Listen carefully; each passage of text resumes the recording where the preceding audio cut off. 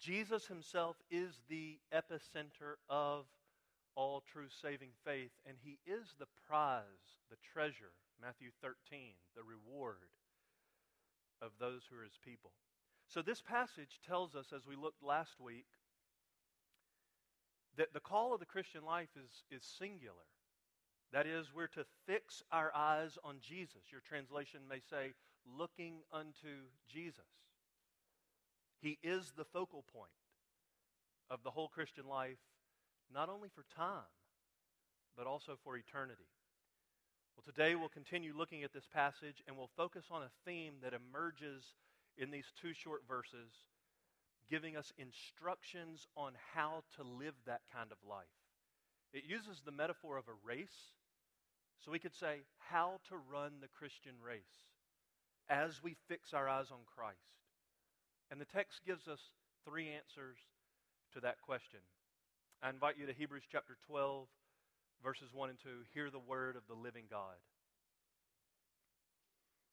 Therefore, since we have so great a cloud of witnesses surrounding us, let us also lay aside every encumbrance and the sin which so easily entangles us. And let us run with endurance the race that is set before us, fixing our eyes on Jesus, the author and perfecter of faith, who for the joy set before him endured the cross, despising the shame, and has sat down at the right hand of the throne of God. Father, we ask that you would bless for your glory and for our eternal good our consideration of this passage. Meet with us in the power of the Holy Spirit, who loves to exalt the Lord Jesus Christ. We pray this for your glory in Jesus' name. Amen. Last week we said the lay of the land concerning the book of Hebrews. If you were to take the whole book, you would find really two main paragraphs. The first paragraph in the first chapter and the first paragraph in the 12th chapter. The book is 13 chapters long, and there's certainly important information contained after chapter 12, especially concerning practical applications of the Christian life, marriage, money, relationships, discipline. Those things still come. But chapter 1, the author says, God himself, the only true one, is the God who spoke in the times of the Old Covenant to our fathers.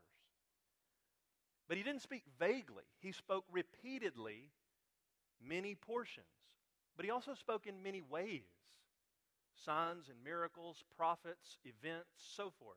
God made himself known. There are many times in the Old Testament where scholars call it a theophany. God himself just appeared. If in physical form, they would call it a Christophany, a pre-incarnate, before the times of the New Testament. Jesus appeared in the Old Testament. So the author of Hebrews says all those Old Testament days, God spoke to our fathers in many portions and in many ways. And then in chapter 1 he says, but in these last days. Now the last days, according to the Bible, are the time between Jesus' first coming and his second coming. So we're living in those days. They were at the beginning edge of that, and we're 2,000 years into that. But that's what the Bible means when it says last days. It says, in these last days, God spoke to us in a different way. Categorically different. He spoke to us in his Son. He sent his Son. And then Hebrews 1 explains who this Son is. He's the one that God the Father has appointed to be the inheritor, the heir of everything.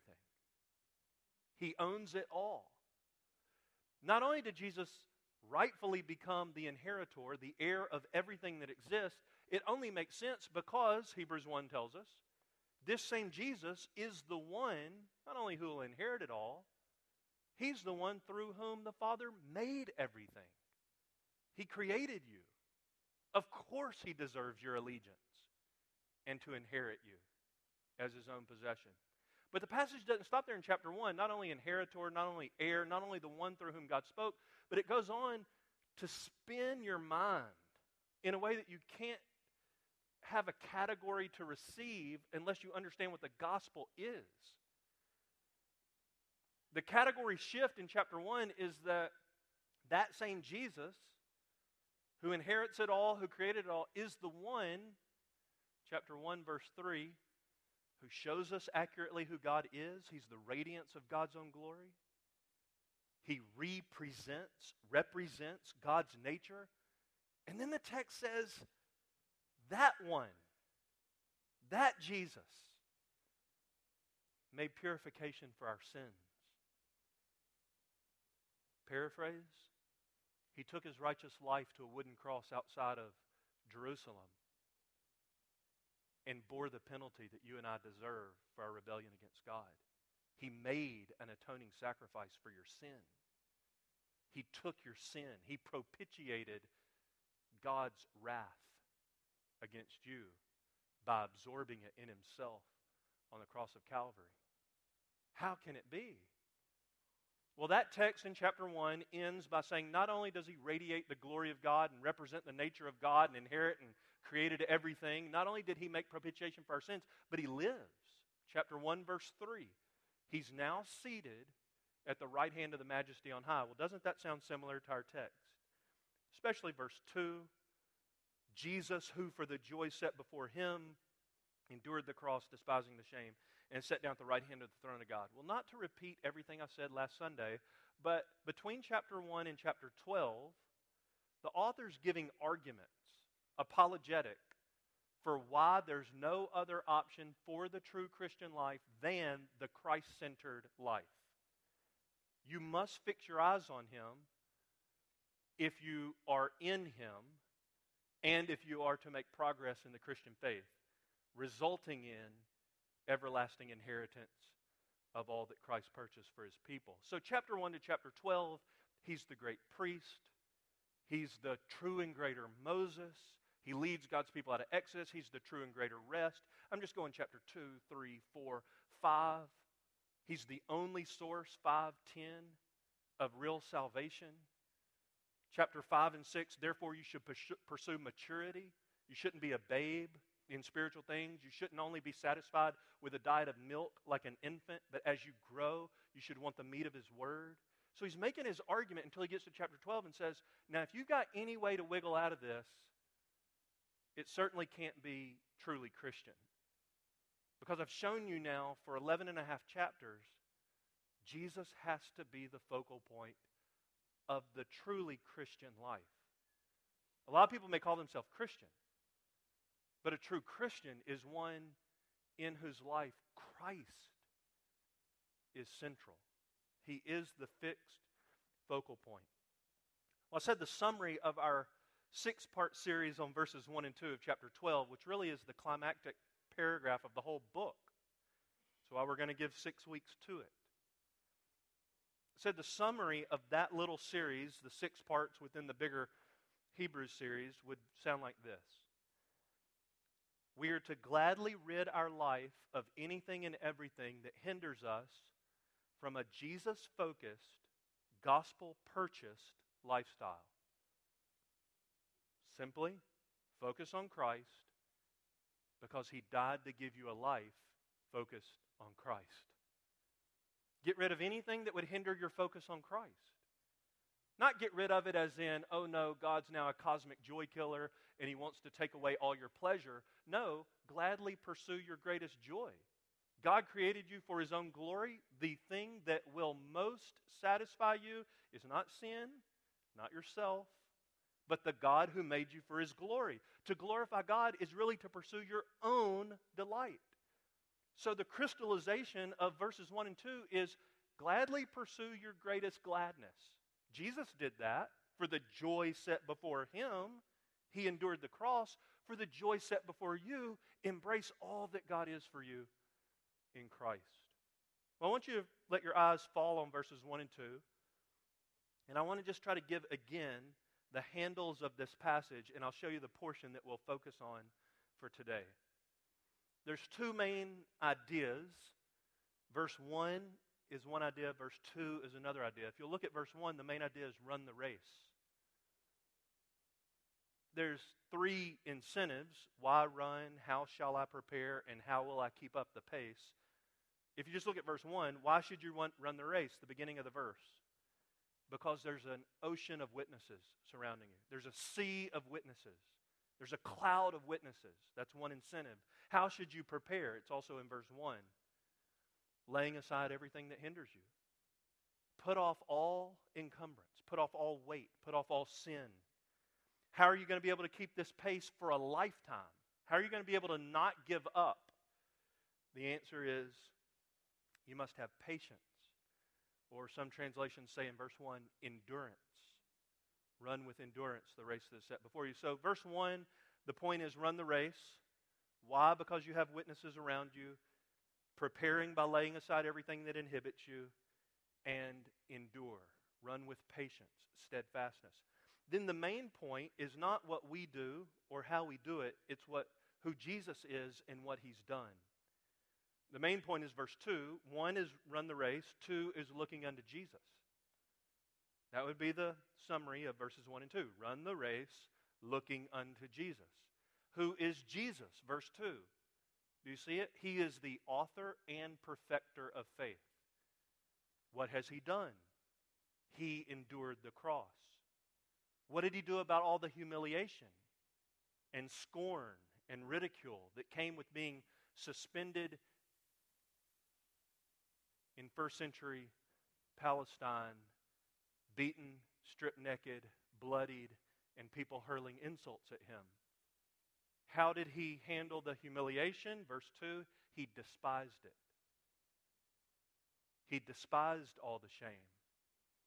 Verse 2, how was He enabled to endure such torture? Answer, right in the text, for the joy that was set before Him. Where is He now? Verse 2, He's seated at the right hand of the throne of God. So run the race looking unto Jesus. Today we'll focus on how we run. The next portions of this series will focus on this great prize. The remaining 5 parts of our series, counting today, in these 2 verses, will unpack the following 5 truths. Today, part 2, run the race. God willing, next Sunday, part 3, Jesus, the author and perfecter of faith. Part 4, Jesus endured the cross, despising the shame. Part 5, Jesus endured the cross by the joy that was set before Him. And finally, part 6, Jesus is seated, that's significant, at the right hand of God. Well, today's focus, as will be the case in all of these sermons, and I pray every sermon ever preached at Grace Church, today's focus is Jesus. Not running the race, Jesus. He is the epicenter of the true Christian life. So I encourage you now to make it your prayer, even as you listen, that the eyes of your heart would be fixed again on Christ. We are going to consider running the race of the Christian life in a way that shows that He is our Lord and Savior. Not to make Him our Lord and Savior, but to evidence that He is. All right, there's a dividing line already. And it's good that God brought you here to think about this. Some of you are already in this race. And you need biblical encouragement and exhortation for how to run, why to run. But friends, some of you are not yet even in the race. Some of you have not yet started looking unto Jesus, therefore you're not looking unto Jesus. There's so much here today for you, especially the hand of a crucified Savior who wants to welcome you in to the Jesus-focused race. Theodore Monod, I mentioned last week, French theologian, wrote in the little booklet we give out around here, only 3 words, looking unto Jesus. But in those 3 words is the whole secret of life. You see, the race that we're called to run has a distinct finish line. Christ. He is the goal. Don't tire of hearing it, and may we not tire of saying it. Jesus is the prize. The reason you have 27 books in your New Testament is because 4 of them explain the biography of the greatest person who's ever walked the planet, Jesus the Lord. And they're designed to show us that He's not only the Lord, but He was crucified, buried, and risen for our redemption.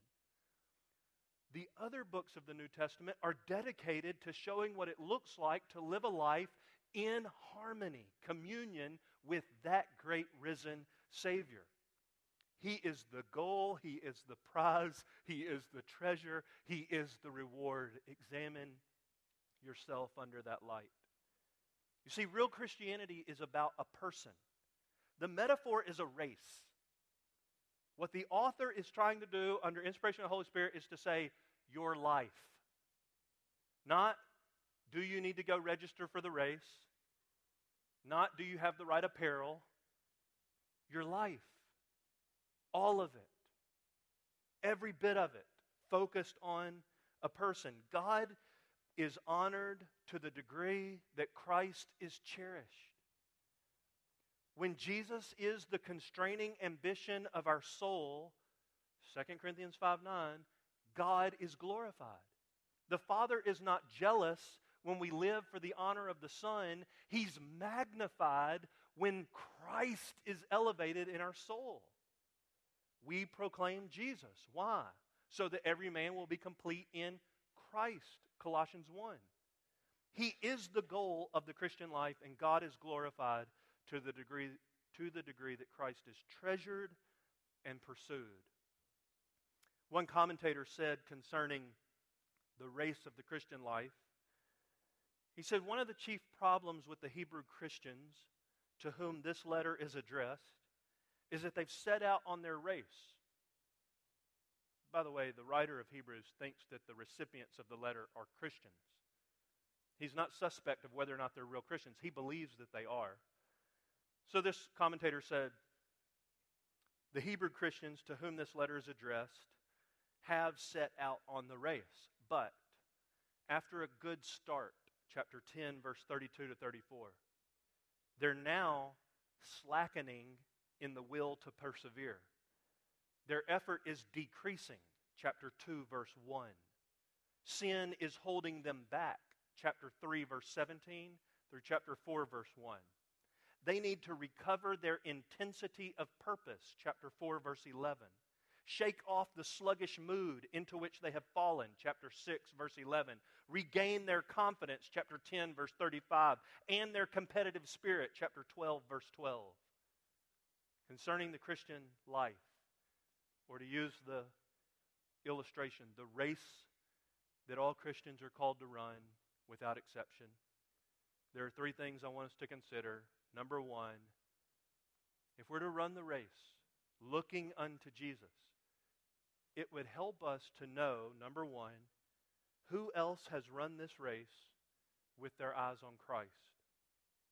That's what verse 1 begins with. Therefore, since we have so great a cloud of witnesses surrounding us. Point number one, who else has run the race with their eyes on Christ? We could just look back into chapter 11, which of course is why chapter 12 begins with the word therefore. All that came before that, namely the content of chapter 11, what's been referred to as the hall of faith, the examples of Old Testament saints. And we certainly should look there because that's what the therefore is there for. But if we're going to ask the question, who else, point one, has run the race of the Christian life with their eyes on Christ, I hope you'll be encouraged to know every single Christian who has ever lived. What I'm trying to say is there's not another kind of Christianity. What I'm trying to say is that every Christian who has ever lived, past and present, and those who are to come who will truly be Christian, all of them have run the race of the Christian life with their eyes on Christ. Isn't that a helpful examination for our Christianity? Are the eyes of your faith resolutely fixed on Christ? Or was Jesus good enough for you to get in, but not necessarily attractive enough to you to continue to pursue? It's not biblical Christianity. The cloud of witnesses, your translation may put it differently. Since we are surrounded by so great a cloud of witnesses, of course that's the saints of Hebrews chapter 11, from Abel all the way into the last days of the Old Testament, where we find people suffering martyrdom and still remaining faithful, men and women of whom the world was not worthy. That's what the cloud of witnesses is specifically referring to. It's those for whom Christ died, those for whom Christ proved to be enough. In times of triumph and trial, Jesus was enough for them. They didn't have jailhouse conversions. Christ was enough for Old Testament Joseph when he was in the pit and when he was in the palace. It was Jesus only, always. It says that these saints, by the way, cloud of witnesses. Witnesses is the same word translated martyr. People who laid it all down for Christ. That's the kind of people who ran the Christian race with their eyes on Christ that the author has in mind. But it says we have so great a cloud of witnesses surrounding us. Some translations say, I would say interpretations, say watching us. I don't think that's the meaning. I don't think that the Old Testament saints or friends and family of ours who were in Christ who have died and are now in heaven, I don't think they're watching us. I can't find one verse anywhere in the Bible that goes along with the sentimental type of stuff that we commonly hear in our day. I know that grandma so-and-so is looking down on me. Simply not in the Bible. In fact, all necromancy, engagement with the dead in Scripture, is damnable.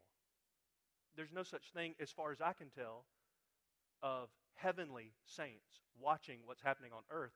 In fact, if they were, it would have to contradict a whole lot of other Scripture that says that there's no brokenness or sadness or tears in heaven. How in the world could they look here and not have some of those effects?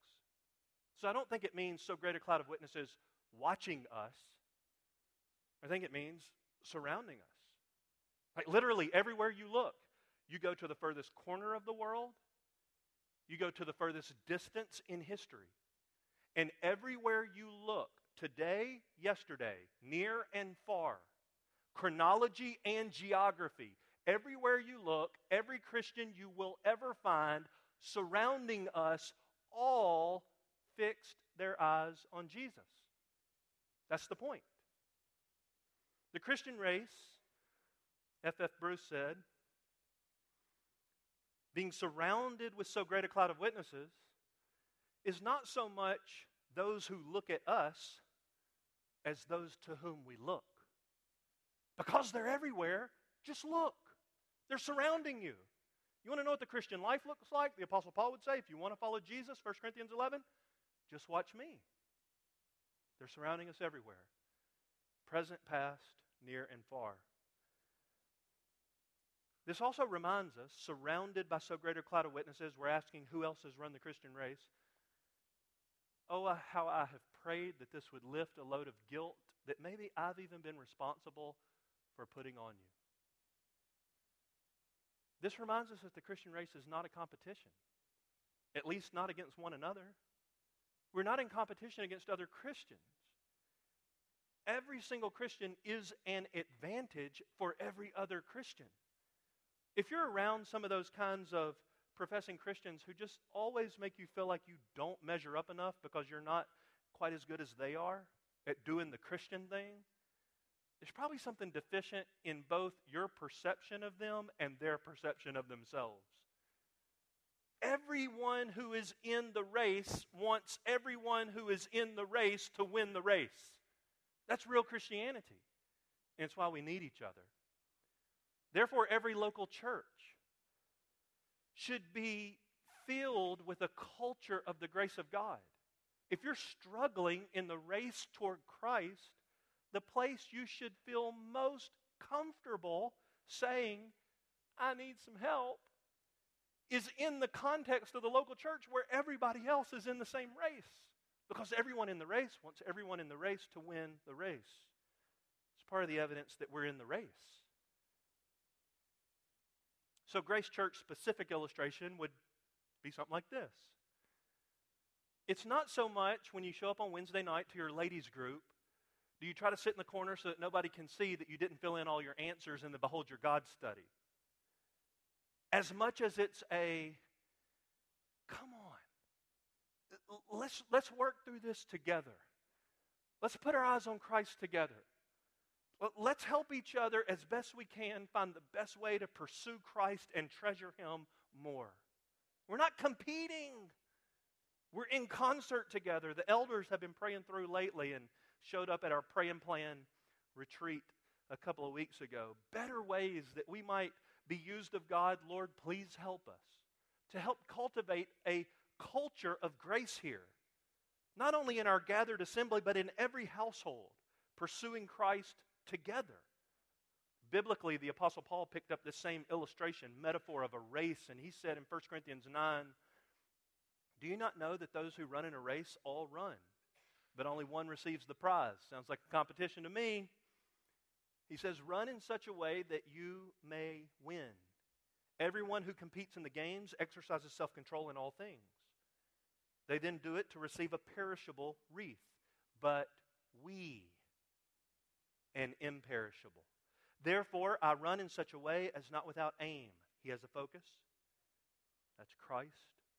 I box in such a way as not beating the air. I discipline my body and make it my slave so that after I have preached to others, I myself will not be disqualified. Interestingly, helpfully, just before that metaphor, Christian life is a race, so forth, he tells us exactly what he's thinking about. 1 Corinthians 9:23, literally the verse right before that. I do all things for the sake of the gospel, that I may become a fellow partaker of it. You see his constraining ambition? Let's go after the gospel together. Hebrews chapter 12, verse 1, paraphrased, would sound something like this. You mean so-and-so's running the race? Praise God. How did they get in the race? How did I get in the race? Good. Of all the people God could have put in the race toward his son, bought with his blood, why are we here? Even in the midst of all that we're going through, surely together we can help each other to see that Christ himself is enough. He's got to be enough. Let's just look back into the hall of Old Testament Christianity. Let's look into Christian history. Let's look to the furthest corner of the world. Wow, they're all running the race. That's the paraphrase. We're surrounded by so great a cloud of witnesses. So the question, who else has run the race with their eyes fixed on Christ? The answer would be all Christians. There's no other kind of Christianity.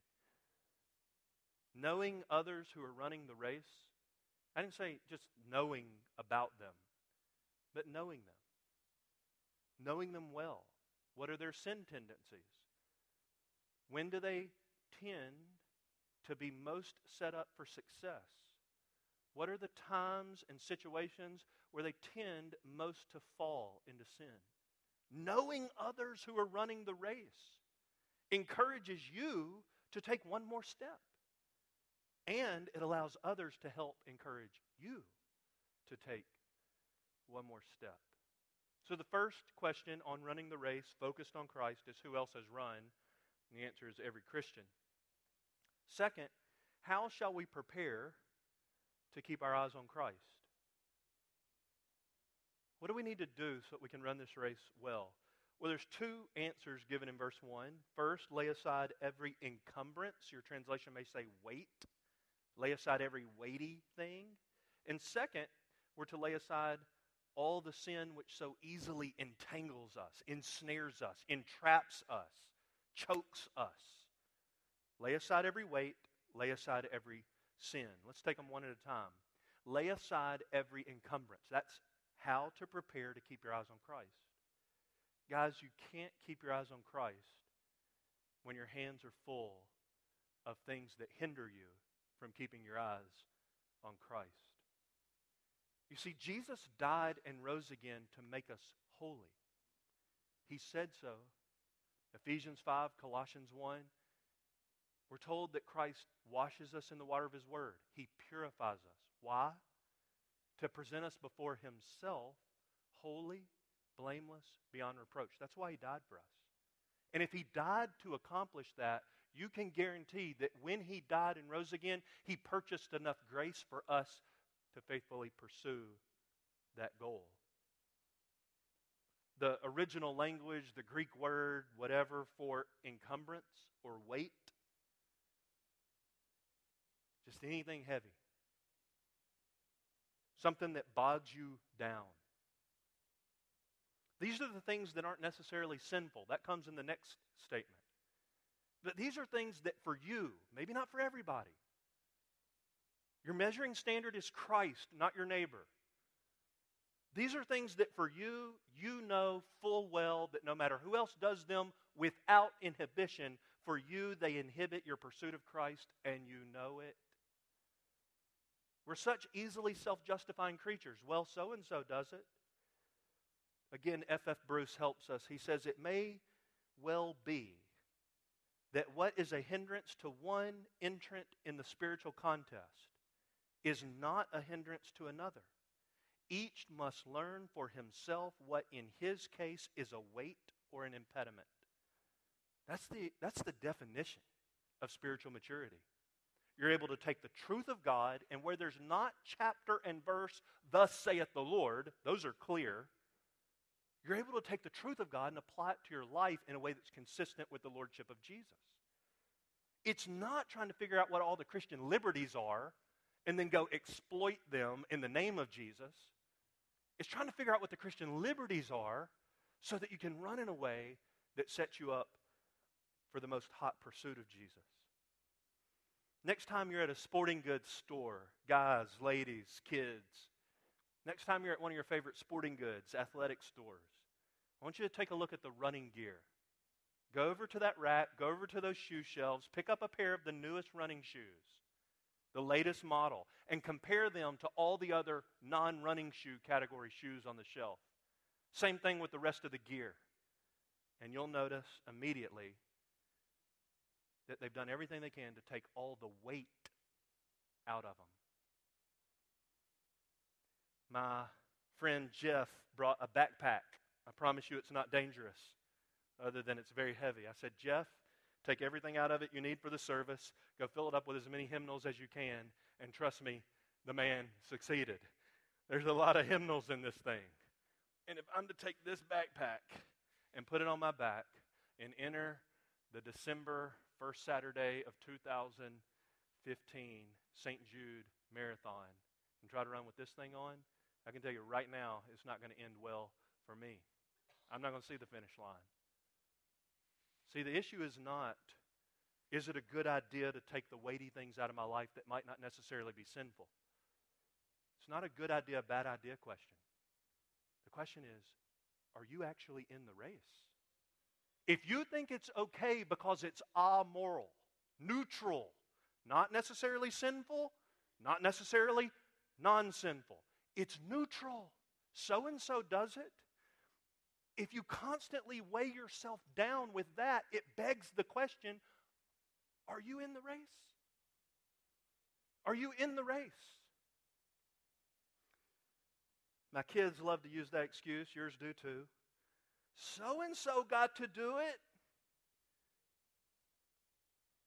In the very first phrase, cloud of witnesses, we are encouraged to look at so-and-so.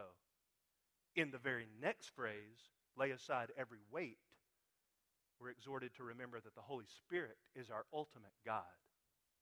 It's not does so-and-so get to do it. You look at their life if they're pursuing Jesus, and you be a lot like them. But you can't do everything they can do because you have the Holy Spirit inside of you telling you the things that are an impediment. What is the weight in your life? Well, I encourage you during our concert of prayer that's going to follow the sermon today, either vocally or privately, even right now, ask the Holy Spirit, what are the things that are slowing down my pursuit of Christ that I should get rid of? The Holy Spirit will show you. Speaking of my kids, we were watching together several of the games in the NBA Finals that recently concluded. And one of them asked me, why do the athletes, when the coach calls them from the bench to go into the game, why do they go to the scorer's table and just before they cross over the half court, the sideline, take off their warm-up stuff and throw it on the floor? And then the little trainer guy comes and gets it and takes it back over there. Well, they just hand it to him. Why does somebody get a job of running back and forth to pick up laundry that somebody's not mature enough to stick in their own chair? I don't know. I don't know why they do it like that. I just know they all do it like that. But you know what they didn't ask me? You know what nobody has ever wondered? Not one time. Not in the history of the NBA. Nobody's ever wondered, why don't they just play with that stuff on? It's the highest tech, lightest weight, dry fit material on planet Earth. Why don't they just wear it when they go out on the court? Because no stellar athlete wants even the lightest impediment in their pursuit of the prize. Ask the Holy Spirit to make you willing to adjust your life to whatever He shows you is the safest path for true holiness. Not only laying aside every weight, but second, we're also in our preparation to lay aside the sin which so easily entangles us. The sin which so easily entangles us, ensnares us. This is not the same as a weight. This is in a category different. These would be the things that are in opposition to the lordship of our risen King. These are actually the things for which Jesus died. How could we, in any sense of good conscience, consider ourselves to be in a race toward Jesus while we're purposefully holding on to the same things that Jesus died for? Do we really think that we're in a hot pursuit of Jesus when we reach Him, we're going to hand Him the things we held on to that He died to set us free from? Lay aside all the sin. Answer that question for me. Verse 1. Nope. All of it. I'm not going to categorize it for you. I'm not going to put a Colossians chapter 3 list in there for you. I'm not going to tell you Revelation 19, 20, and 21 what people are going to burn in hell for. I'm just going to tell you all the sin that wraps itself around you like a vine, for which Jesus died, get rid of it. James would say, he who knows the right thing to do, chapter 4, verse 17, he who knows the right thing to do and does not do it, to him, that's sin. Our author is referring to not a specific sin, but to sin itself. John Owen said famously, you must be killing sin or sin will be killing you. Are you killing sin? Part of the evidence that you're in the race toward Christ is not sinlessness. If that's the standard, none of us are in the race. But it's also not an excuse to fight to be sinless. How do you know a Christian from a non-Christian? Some have said a Christian is simply a repenting sinner. It's the only difference. We're all sinners. Christians are just repenting sinners. Others have said part of the evidence that we're in the race is not that we don't have sin, but that we hate it. We don't want it. Part of the evidence you're in the race, again, let guilt be lifted, let gospel be applied, is not that you're sinless. The question about whether or not you're in the race really doesn't depend on what you did last Friday night. The question is really, do you want to be free from all sin? Because, as you know, heaven is going to be that blissful existence where we see the man at God's right hand who died to set us free from all our sin. And on that day, we will be free from all our sin. The Christian longs for that. Romans 6 says it this way. When you were slaves to sin, before you became a Christian, when you were slaves to sin, you were free in regard to righteousness. Therefore, what benefit were you then deriving from the things of which you are now ashamed?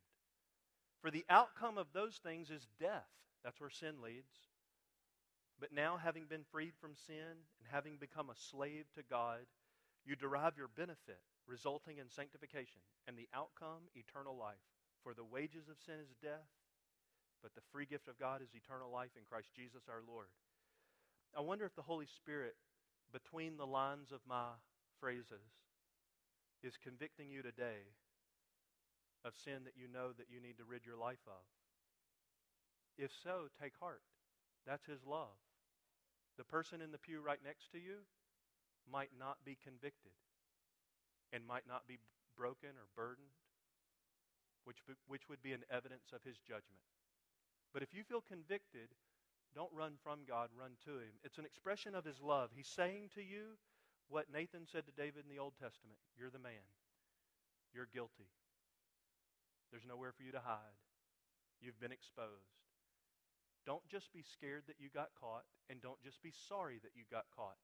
Be broken that you offended your God, and ask Him to restore His honor in your heart.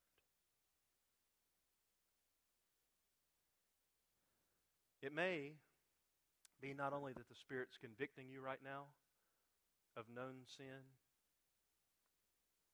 and you might be saying, He is convicting me, Jordan, and I feel the weight of it, but I can't deal with that because everybody in my life thinks that I'm moving forward.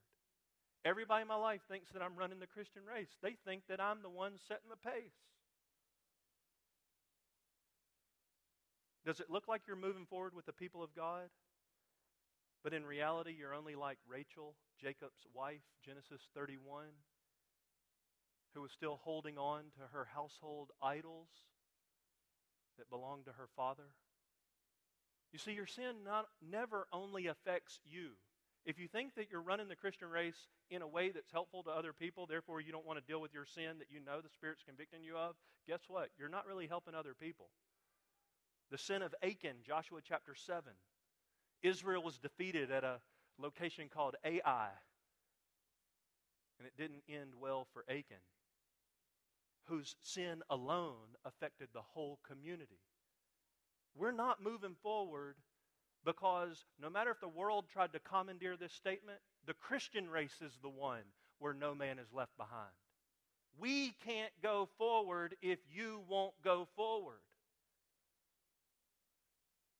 The 7 churches in the book of Revelation. I wonder how many of the members of those local churches, Ephesus, Pergamum, Thyatira, so forth, I wonder how many members of the church at Laodicea it took for the Lord Jesus to say to them, I have this against you. Not to the individual, the church. A church of 116 members, does it take 3 or 7 or 50 or 75 or 115 before the risen Jesus says, I have something against you, Grace Church? Let's not find out. We can't go forward if you won't go with us. Are you running toward Christ? Are you laying aside all the sin? Specifically, is there a brother or sister in the Christian faith, in this church especially, with whom you are not reconciled? If so, you might be in the race, but you're limping at best. Or are you running alone? Does anybody really know you? Know you? Could somebody else tell another brother or sister what your sin tendencies are because you confided in them for prayer? If you're running alone, you can't run well. Or are you putting your life positively into the pathway to get knocked down by God's big 3? Prayer, Word, and His people. Are you putting your life in that pathway? Jordan, I'm a Christian, but all that serious Bible study stuff and all that serious prayer stuff and all that serious communion with the saints stuff is just not for me. Listen, I'm not here to pick a fight with you. In fact, your fight is not with Jordan. It's with Jesus. Lay aside all the sin. That's how to prepare. All the weight, all the sin, get rid of it. How are you going to keep this pace for a lifetime? Third and finally, verse 1 tells us, if you fix your eyes on Jesus, here's the package. Be patient. Build up some endurance. And just keep running. It's not a grit your teeth, willpower, bootstrap religiosity.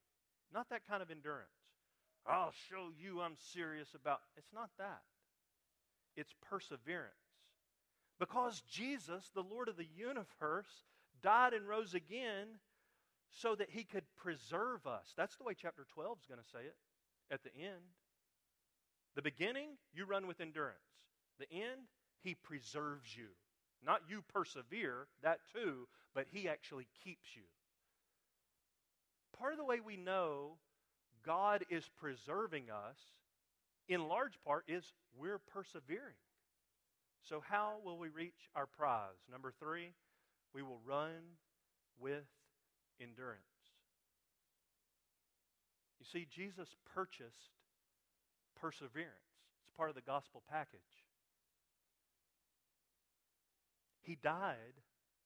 He shed his blood to purchase the grace we needed, not only to get into the Christian life, but to continue on in sanctification. Run with endurance the race that is set before us, looking unto Jesus. So in community, looking at Christ. Laying aside hindrances, looking at Christ. Laying aside sin, looking at Christ. Until one glorious day, you are looking at Christ. I've run in a few events, if you want to call it running. I'm a novice at best. I hear all these runners. I've read a couple of runners' magazines, and they talk about the joy of looking at the scenery and breathing patterns and way to adjust your gait and your landing. Are you pronate and da-da-da-da-da. They're talking about all this stuff that doesn't make any sense to me because they're running for scenery. I'm running for survival. They're talking about breathing patterns, and I'm like, am I even going to make it another step? But I will say this. In the few events that I've run in, like paid money, got a T-shirt, went and ran the thing, it's so different than running solo. It's a totally different experience. Now, I enjoy both, but this passage is not both. Being with others pushes you to persevere. Endurance comes in a bundle. It never comes alone. Perseverance is a group rate. The first time I ran one of these longer events, it was a half marathon that finished in AutoZone Park, the baseball stadium downtown, and you ran in through the outfield fence. They had the gate open. As I was coming down past Sun Studios and turned the corner and you could see into the seats of the stadium, the closer I got, I expected the cheers from the relatively full lower bowl of that stadium to get louder. But my mind was playing tricks on me because the closer I got, not only did they get louder, they got exponentially louder. They got like stand on their feet, raise their hands, go, cheer, chant louder. Now I'm in a group of hundreds of people running this thing. What I didn't realize until I made my way in is that the half marathoners went this way around the warning track and the marathoners went this way around the warning track. If you want to know how slow I went, they were cheering because the marathon finisher crossed the finish line a couple seconds before I crossed the half marathon finish line. They were cheering for him, not for me, as he comes strutting through for the prize. I know this. When those people were cheering and I thought it was for me, I picked up the pace just a little bit. I'm telling you, in the Christian life, I can't speak for other churches, and I am terribly sorry for the deficiencies of this one, but I promise you, this church wants you to win. I promise you that.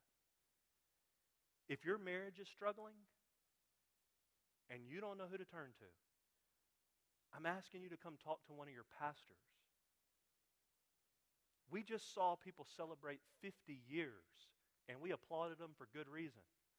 I'm sure they would tell you as quick as I can, whether it's 15 or 50, no marriage is without challenges. Do you need help? There's a lower bowl full in a baseball stadium called Grace Church cheering for you. We want you to win.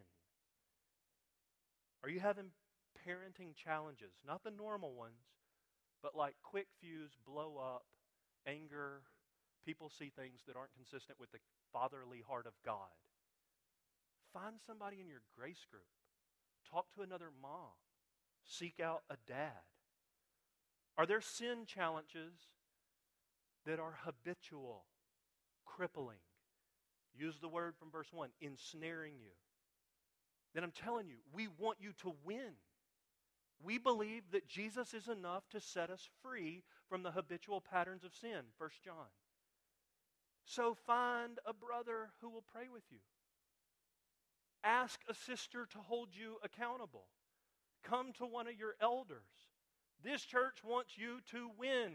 Everybody in this race wants everybody in this race to win this race.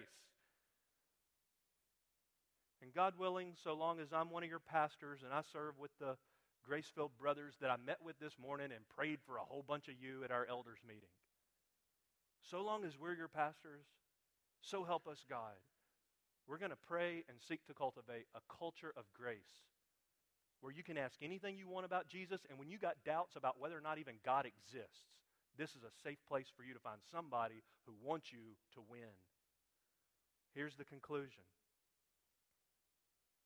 Not only do we have a sea of witnesses around us, not only are we commanded, it's not a suggestion, put off the weight, put off the sin. Not only are we to keep going with endurance, perseverance, patience.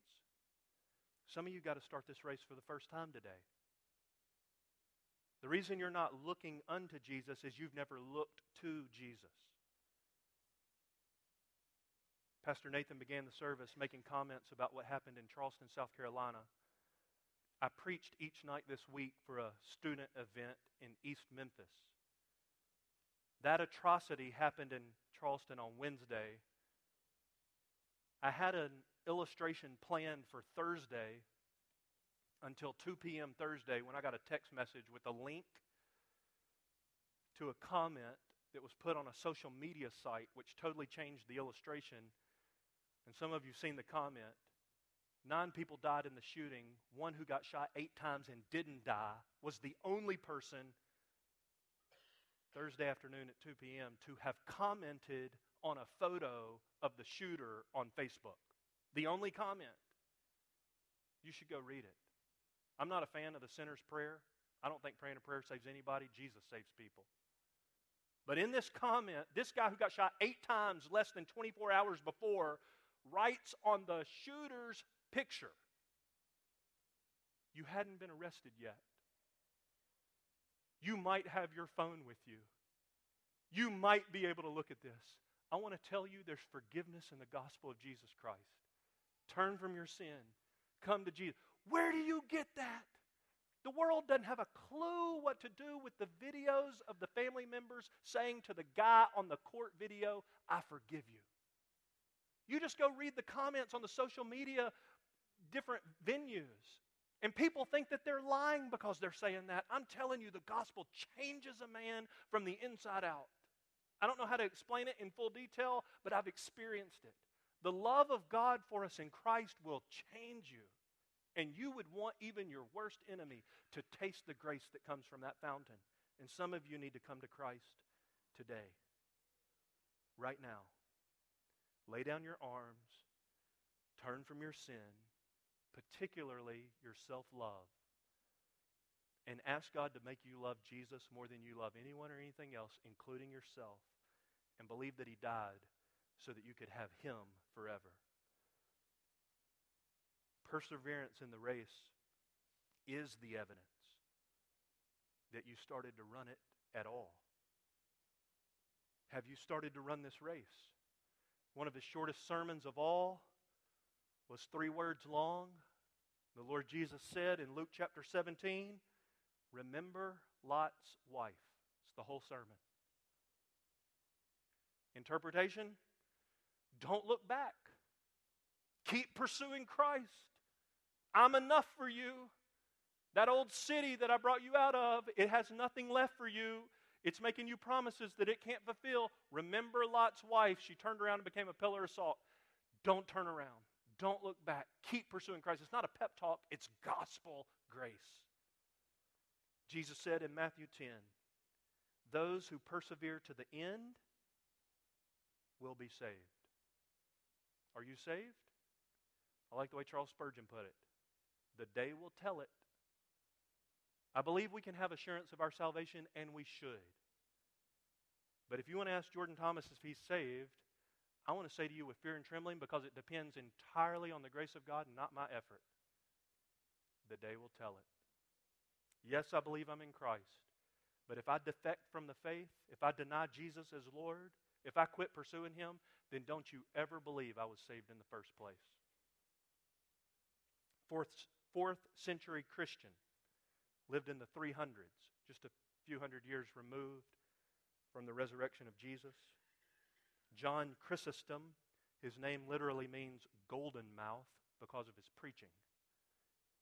Chrysostom said, many of you have many times been spectators at the Olympic Games. And not only spectators, but also enthusiastic partisans and admirers of the competitors. You know then that both during the days of the contest and also all night long, the herald thinks of nothing else and has no other care than that the combatant should not disgrace himself when he goes forth. He doesn't want to embarrass himself. He wants to do well in the competition at the Olympics. If, therefore, he who is about to engage in a contest before men uses such great forethought, much more will it befit us to be continually thoughtful and earnest, since our whole life is a contest, a race. Let every night, then, be a night of devotion. Let us be careful that when we go out in the day, we do not make ourselves ridiculous. And would that it were only making ourselves ridiculous. But the judge of the contest is seated at the right hand of the Father, diligently hearkening lest we utter any false note, anything out of tune. For He's not only a judge of actions, but He's a judge of words also. Let us watch through the night, beloved. We also have those who are eager for our success, if we are willing.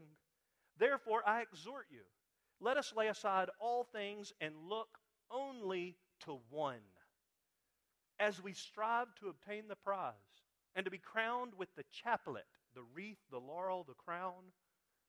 Let us do all that will enable us to attain the promised blessings. May we all attain them in Christ Jesus our Lord, to whom the Father and the Holy Spirit, to whom with the Father and the Holy Spirit be glory, might, honor, now and forever, world without end. Amen. Father, I pray that for your glory, we would lay aside every weight and every sin which so easily entangles us. That we would be mindful that all Christians in all times, in all places, have also looked to Jesus, and He has proven to be enough for them. And that we, therefore, would focus on Christ and run this race of life toward Jesus with perseverance, with endurance, and by your grace that we would do that together. You take a moment and silently reflect on the things that you've heard. Maybe turn your reflection into a prayer. The Spirit knows how to lead you better than I do. After a couple minutes, the brothers will lead us in song. You deal with Jesus.